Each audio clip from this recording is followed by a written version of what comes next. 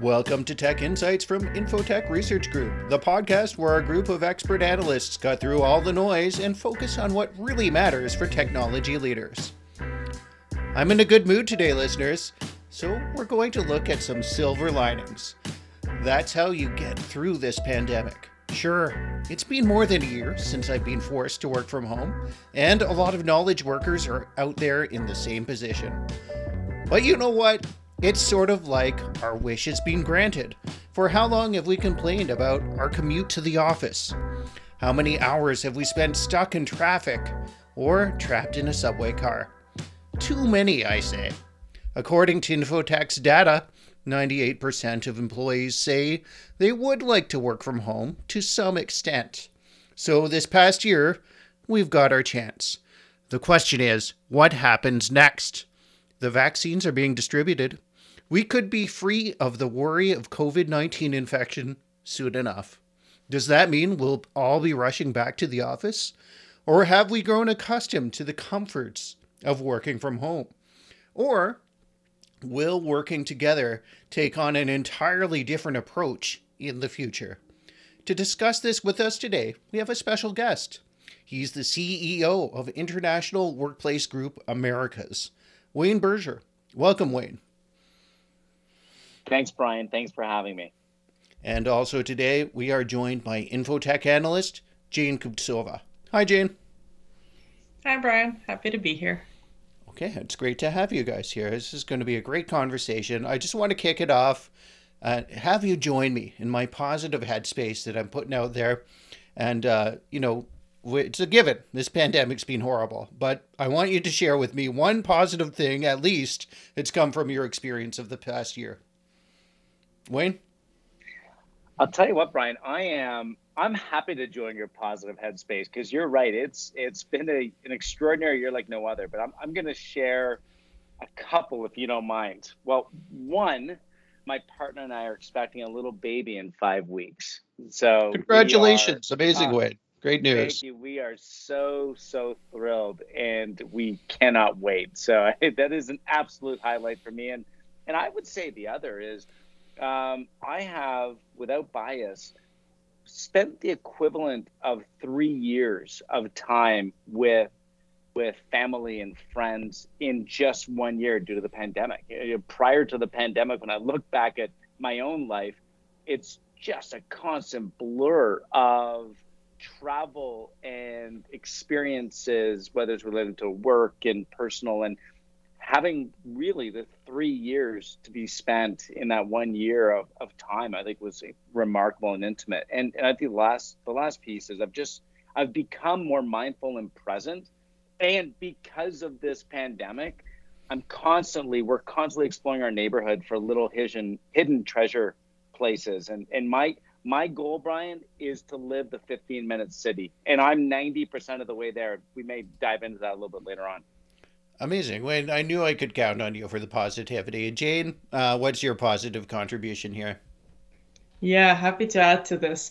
One thing that stood out to me, so I've been talking to clients about remote work before this ever started, and it's always been interesting how much the dynamics change when somebody is in their home city. Some people have moved back to, for example, even a different province. Since they haven't had to be in the office. And so every time you talk to somebody, you get a little glimpse of their life and a little more of a glimpse into their own personality, right? So you get to know what the weather's like where they are, what their home setup is, where they like to spend their time in their neighborhood, if they're able to go out nowadays. So I really loved that little bit. So what we lose in terms of not being able to see each other in person, and that's definitely been tricky, I have loved to get a little more of a glimpse into people's personal lives and get to know them on that level. Yeah, that is nice. I like that too. Okay, great. So, Wayne, we're going to talk about the future of work today with you, but first, I'm fascinated to hear of the experience your company had during the pandemic. And for listeners who might not be as familiar with IWG, here are some of the serviced office and co-working space brands that it owns. Regis, Spaces, HQ, BasePoint, and OpenOffice. And that's just a few of them. So Wayne, what's the past year been like for you and IWG? That's a good question, Brian. And when I think about the year, I have to say, I look back on the year with a tremendous amount of pride. There's a number of words that come to my mind, and I mentioned extraordinary earlier, and extraordinary absolutely was the word. Another word comes to my mind, and it's tough. It was a tough year. It was, some of your listeners may or may not know this, but IWG, and thanks for the intro, is celebrating its 30th year this year. We started 30 years ago, and we are now the largest provider of flexible workspace, hybrid working options and solutions in co-working spaces around the world, with 3,500 locations across roughly about 20 brands. So you can imagine when the pandemic hit, it was a remarkable time. I can still remember as restrictions started to come in and the pandemic was accelerating here in the Americas, being in a number of our centers, just working to provide clarity and support for clients and team members. So the impact of from when I look at the year, it falls into three tranches. The first segment was very, very challenging.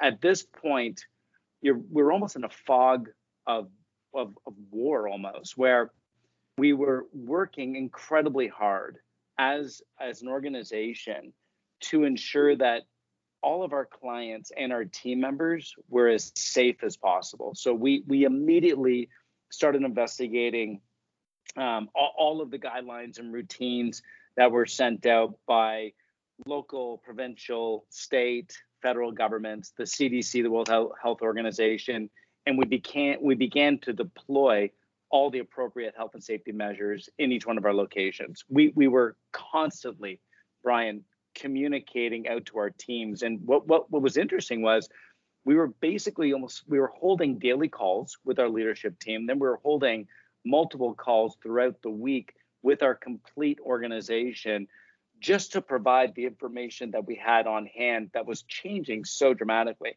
every hour of the day.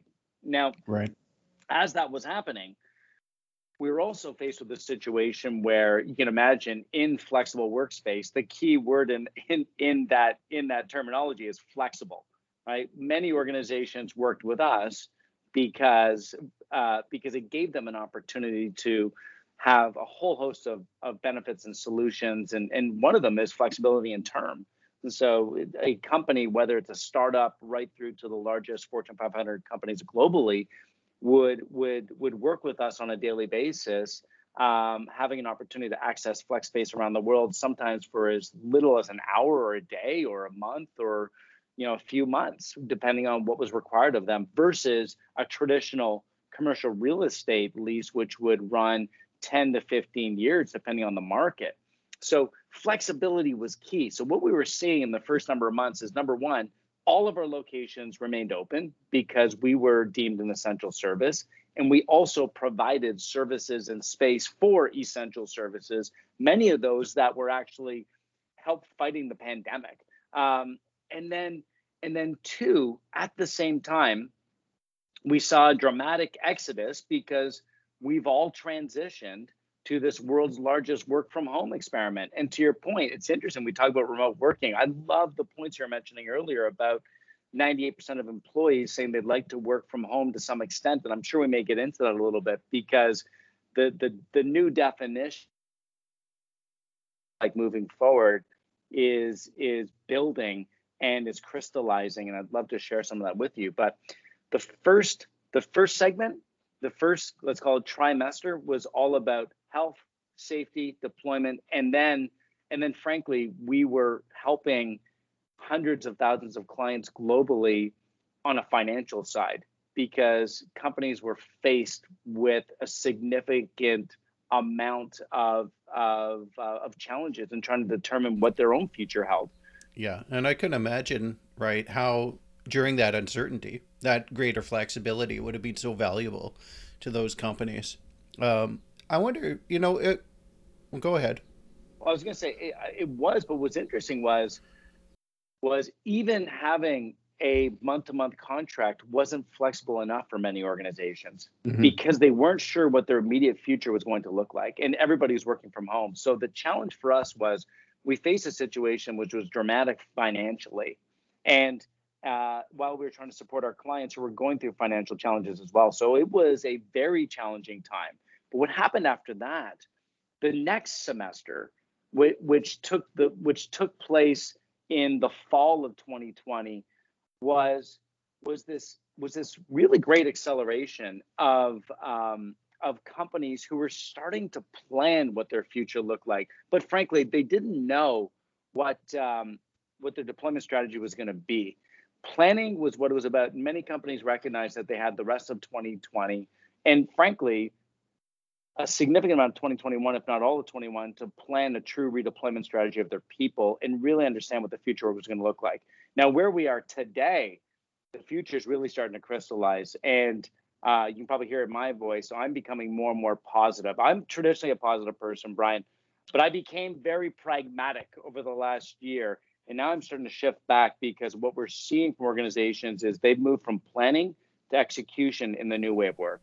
I like that, from pragmatic to positive. Jane, I wonder, in your discussions with Infotech clients out there, what are some of the ways that you saw them grappling with that uncertainty about what work will look like in the future? Yeah, for sure, for sure. So I like that pragmatic to positive approach. I'm actually kind of seeing that among our clients as well. So they're moving from that struggle of how on earth is this going to work for our organization to, okay, it is working. And how do we continue? Because what we find is that employees are, for the most part, wanting to continue flexible work, right? Maybe not 100% of the time, 100% at home, but they want to continue that flexibility, to Wayne's point. So some of the questions that I'm hearing nowadays that people have kind of finished that initial adjustment period and looking to see what's going to happen in the future are around, well, how am I going to continue to offer this kind of flexibility and continue getting all the wonderful benefits of remote work for both the staff and the organization? How is that going to look like going into the future? So a couple of things that people are asking is, how is hiring going to change, right? Can we hire more globally? Are we going to be able to compete for talent if we're not hiring globally, if we're not being able to allow our employees to work and live in their preferred location, right? As well as, what is our physical workspace going to look like? We've got 61% of organizations who responded to our trend report, citing reduced facilities costs as one of the benefits that they've seen over the last year and something that they want to continue. So what is that going to look like? Is it going to be a leased space? Is it going to be hoteling? Do they need to plan for more meeting rooms? Because if people are coming into the office for only specific things, is it now going to be collaboration? Right? And then finally, there's the human element. So if we're all working remotely, how do we still connect with a team?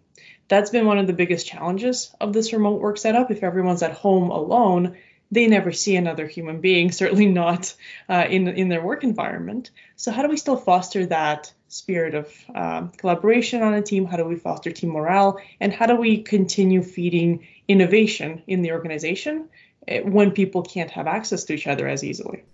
Yeah, I've heard this a lot from clients myself, and to be honest, I'm sort of internalizing the data in my own situation and my experience, because while I have enjoyed working from home, it's comfortable, there's no commute, you save on that time on the subway, things like this, but at the same time, I am really looking forward to seeing my colleagues in person again, and I welcome that energy back into the working experience when you can get together with the people that you collaborate with to some degree. And I think Wayne has an interesting model for us to consider here, because Wayne, you raised this sort of case study involving the Standard Chartered Bank in the UK, and it's sort of a new way of approaching work. So why don't you tell us all about it? Yeah, so Standard Chartered, which is one of the largest financial institutions out of the UK, has shifted towards a hybrid working model in permanent fashion. So what we're seeing at the moment is companies moving forward with a redeployment plan around how they will be working.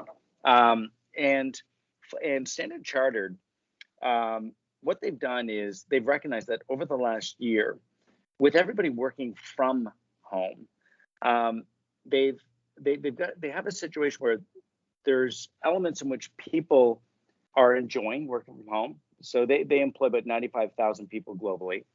There are people that enjoy working from home.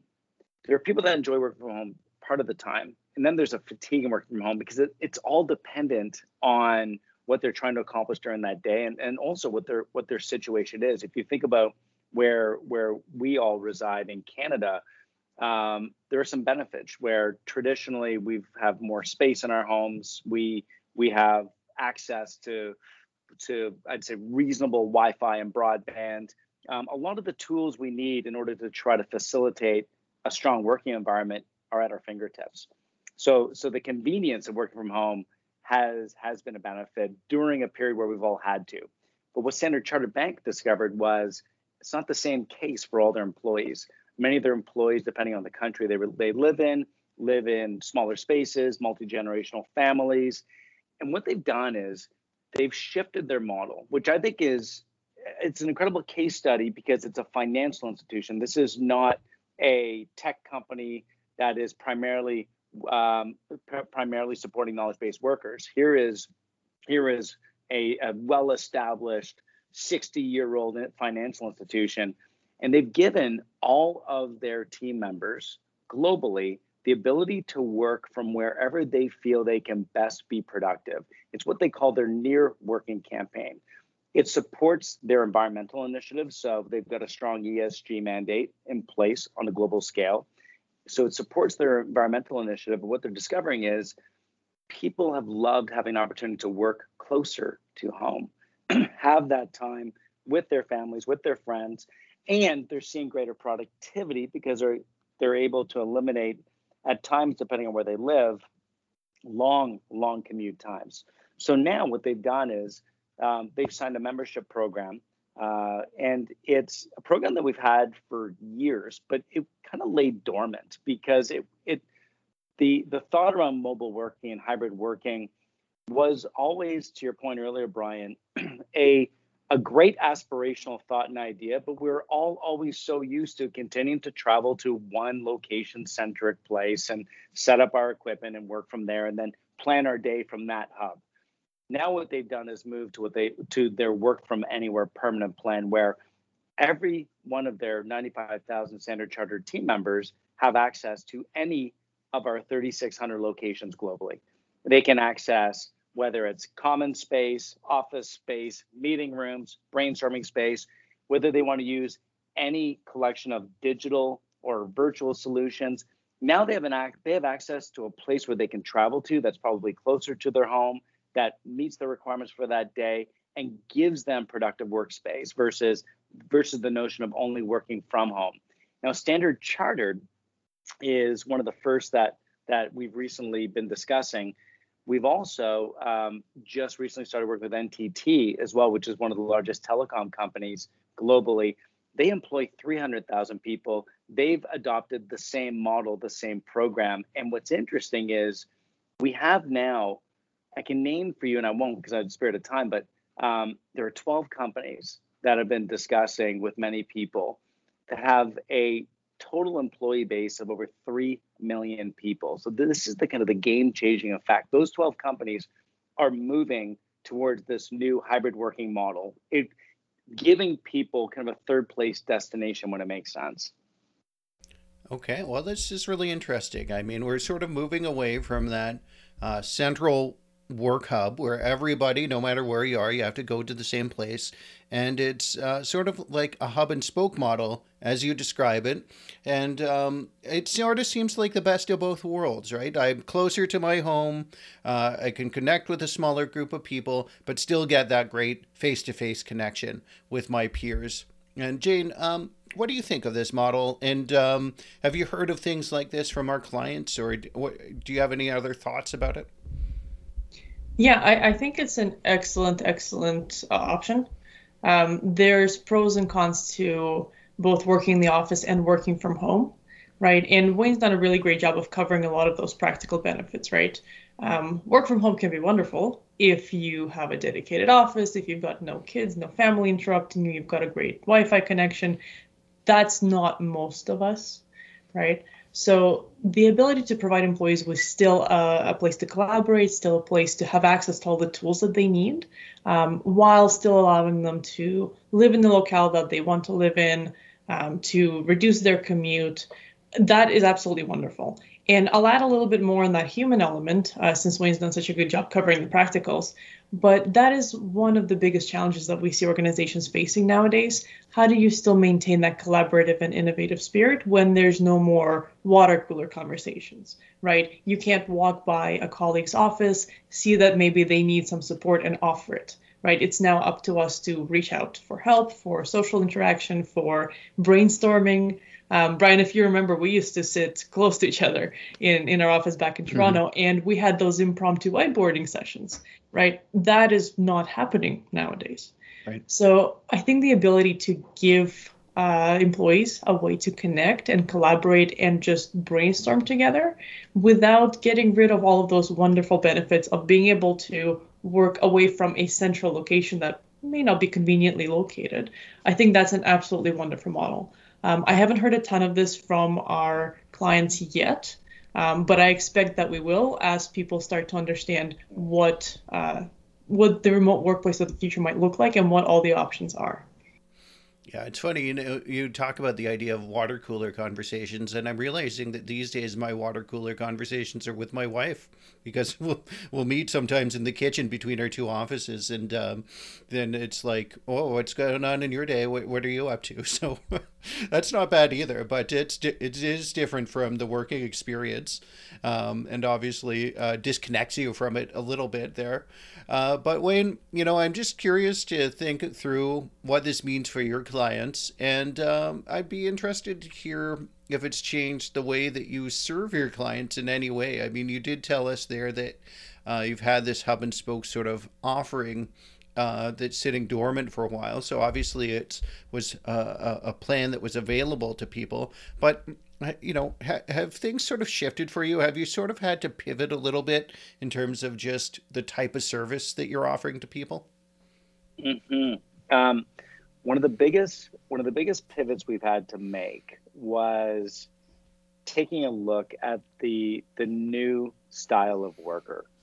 Because what's interesting is in the past you had different types of different behavior profiles or worker profiles, and you had office users, you had remote workers, you had teams, you had teams that would gather on an ongoing basis every day. You had business travelers, you had different profiles, and now what's happening within this new emerging world of work is all of those 5 profiles are now becoming one profile, and it's a hybrid worker. I'm a firm believer when you think, and Jane mentioned some great points. Today, you're right. We're social beings. We miss each other, right? We like the opportunity to be able to gather and interact together in a live way. And the reality is, over the last year, working from home and the pandemic has frankly just become a big equalizer because we've all been in the same type of environment, albeit obviously different depending on tools, et cetera, available. But for the most part, we've all been living the same universal experience of working from home. What's happening moving forward is the world to me will not look like home versus office. That you're seeing a lot of information that's coming out, which drives kind of this polarity of what it's like working from home versus an office and the needs of one versus another. What's going to happen moving forward is work is going to become ubiquitous.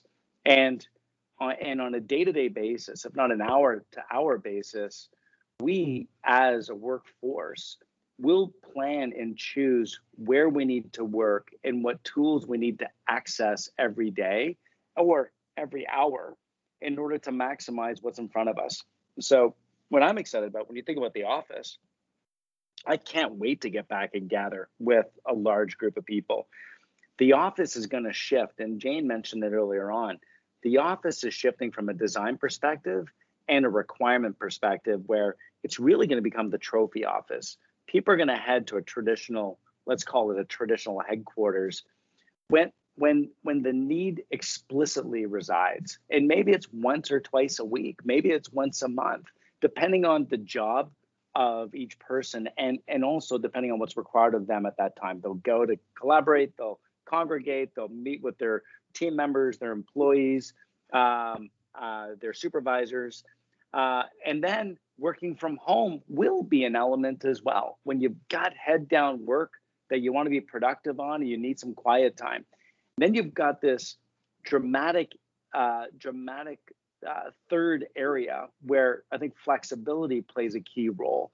And what we've been doing is a few things. One, we've set our sights on the fact that we know 3,500 locations, although it's the largest network for flexible workspace globally, isn't big enough. We need 30,000 locations. 3,500 needs to grow tenfold to over 30,000, because workplace centricity has shifted. People will have the ability to work from very different markets, very different cities, tertiary markets, secondary cities, suburbs. Our suburban business has been booming over the last 6 months. So the network has to continue to grow, which obviously requires tremendous capital.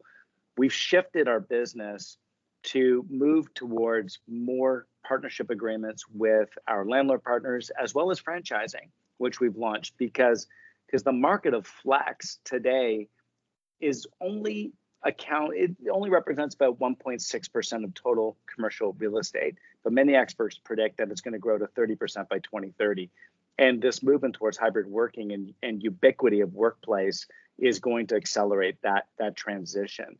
So we've got to grow. That's a big plan. And then what we've also been doing over the last 6 months is, frankly, really start to shift away from investment just within locations and really create a great digital experience as well. Because when clients are working from home, they need the ability to be able to work digitally as best as possible, and almost making it feel immersive as possible, that they're in a live environment. And then to be able to access all the tools they need. And also, let's not forget, kind of the comfort of what they need, because I think many of us, including myself, many days, been working from a couch at times in my living room, right? To change the environment throughout the day, or depending on where my partner needs to work and I need to work. So one, we've invested in digital tools. We've been investing in complementary companies to build out our virtual office services.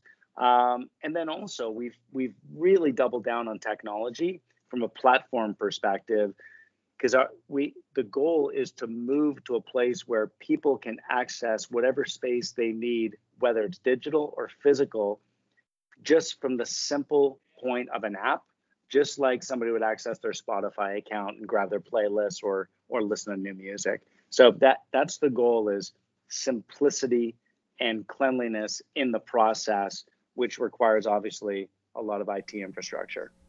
It's a really fascinating sort of overview of all the things that you're doing, Wayne. And I know that even well before the pandemic, when we talked previously, this was sort of like a vision that you had for the future of work. And it sounds like in many ways, it's just been accelerated. And that's been an outcome of this pandemic. And it sounds like you have a lot of scaling up plans.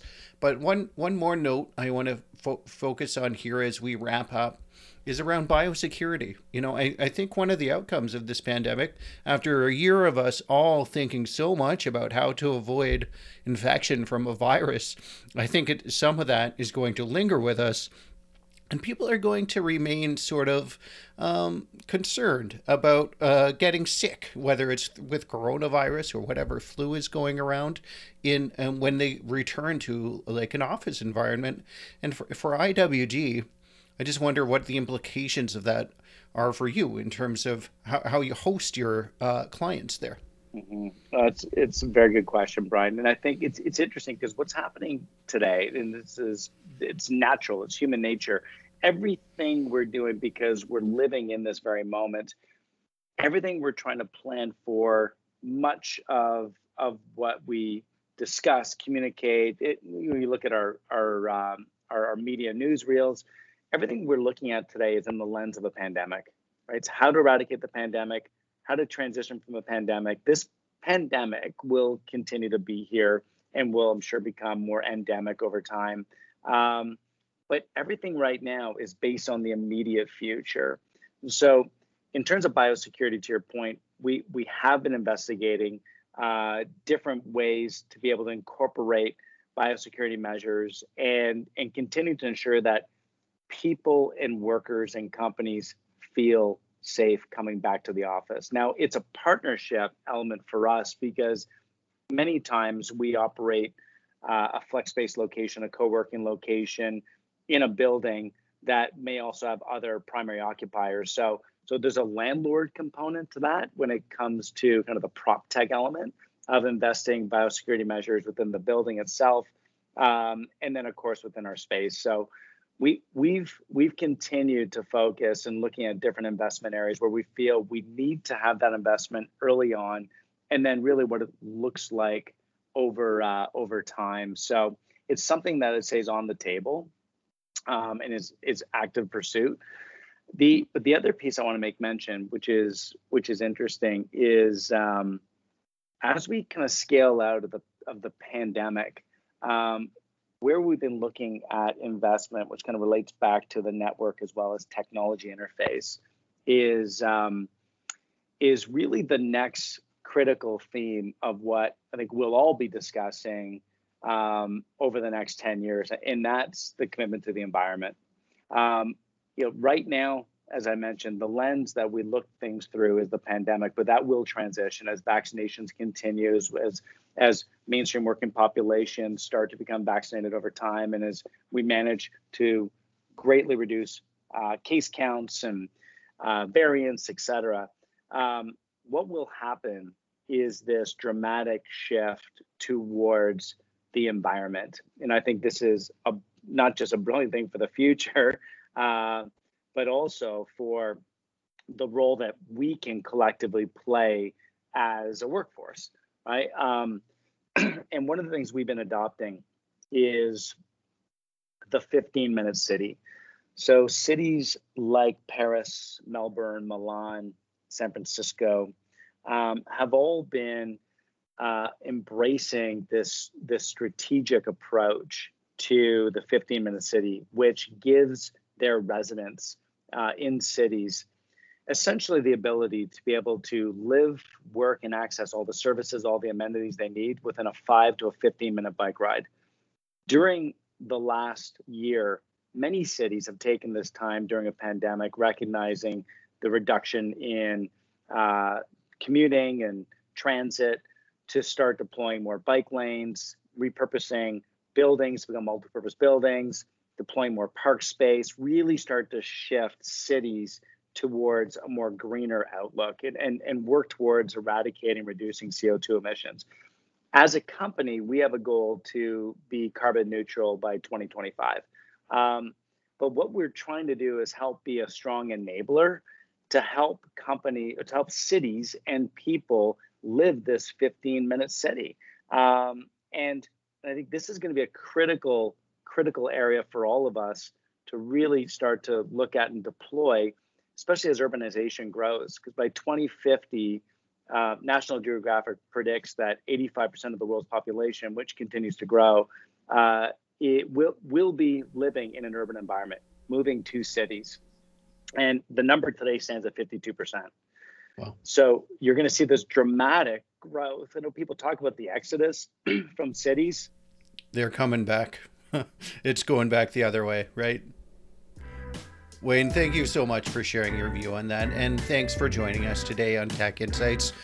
Really appreciate the positive energy that you brought and all these fascinating anecdotes and views of working in the future that you have. Thank you for having me, Brian, and wish you, Jane, and all of our listeners an amazing year in 2021. And thanks again for taking the time. We appreciate the opportunity. Jane, thanks for you as well to join us on Tech Insights. No problem. Happy to be here and happy to talk about this anytime. And for our listeners, thanks for tuning in again. Every week on Monday morning, you get a new episode of Tech Insights. So you have to subscribe, or as Apple likes to say now, you have to follow us. So we're available on Apple Podcasts. We're available on Spotify and on Google Podcasts. Really, wherever you want podcasts, you can get Tech Insights. I'm Brian Jackson.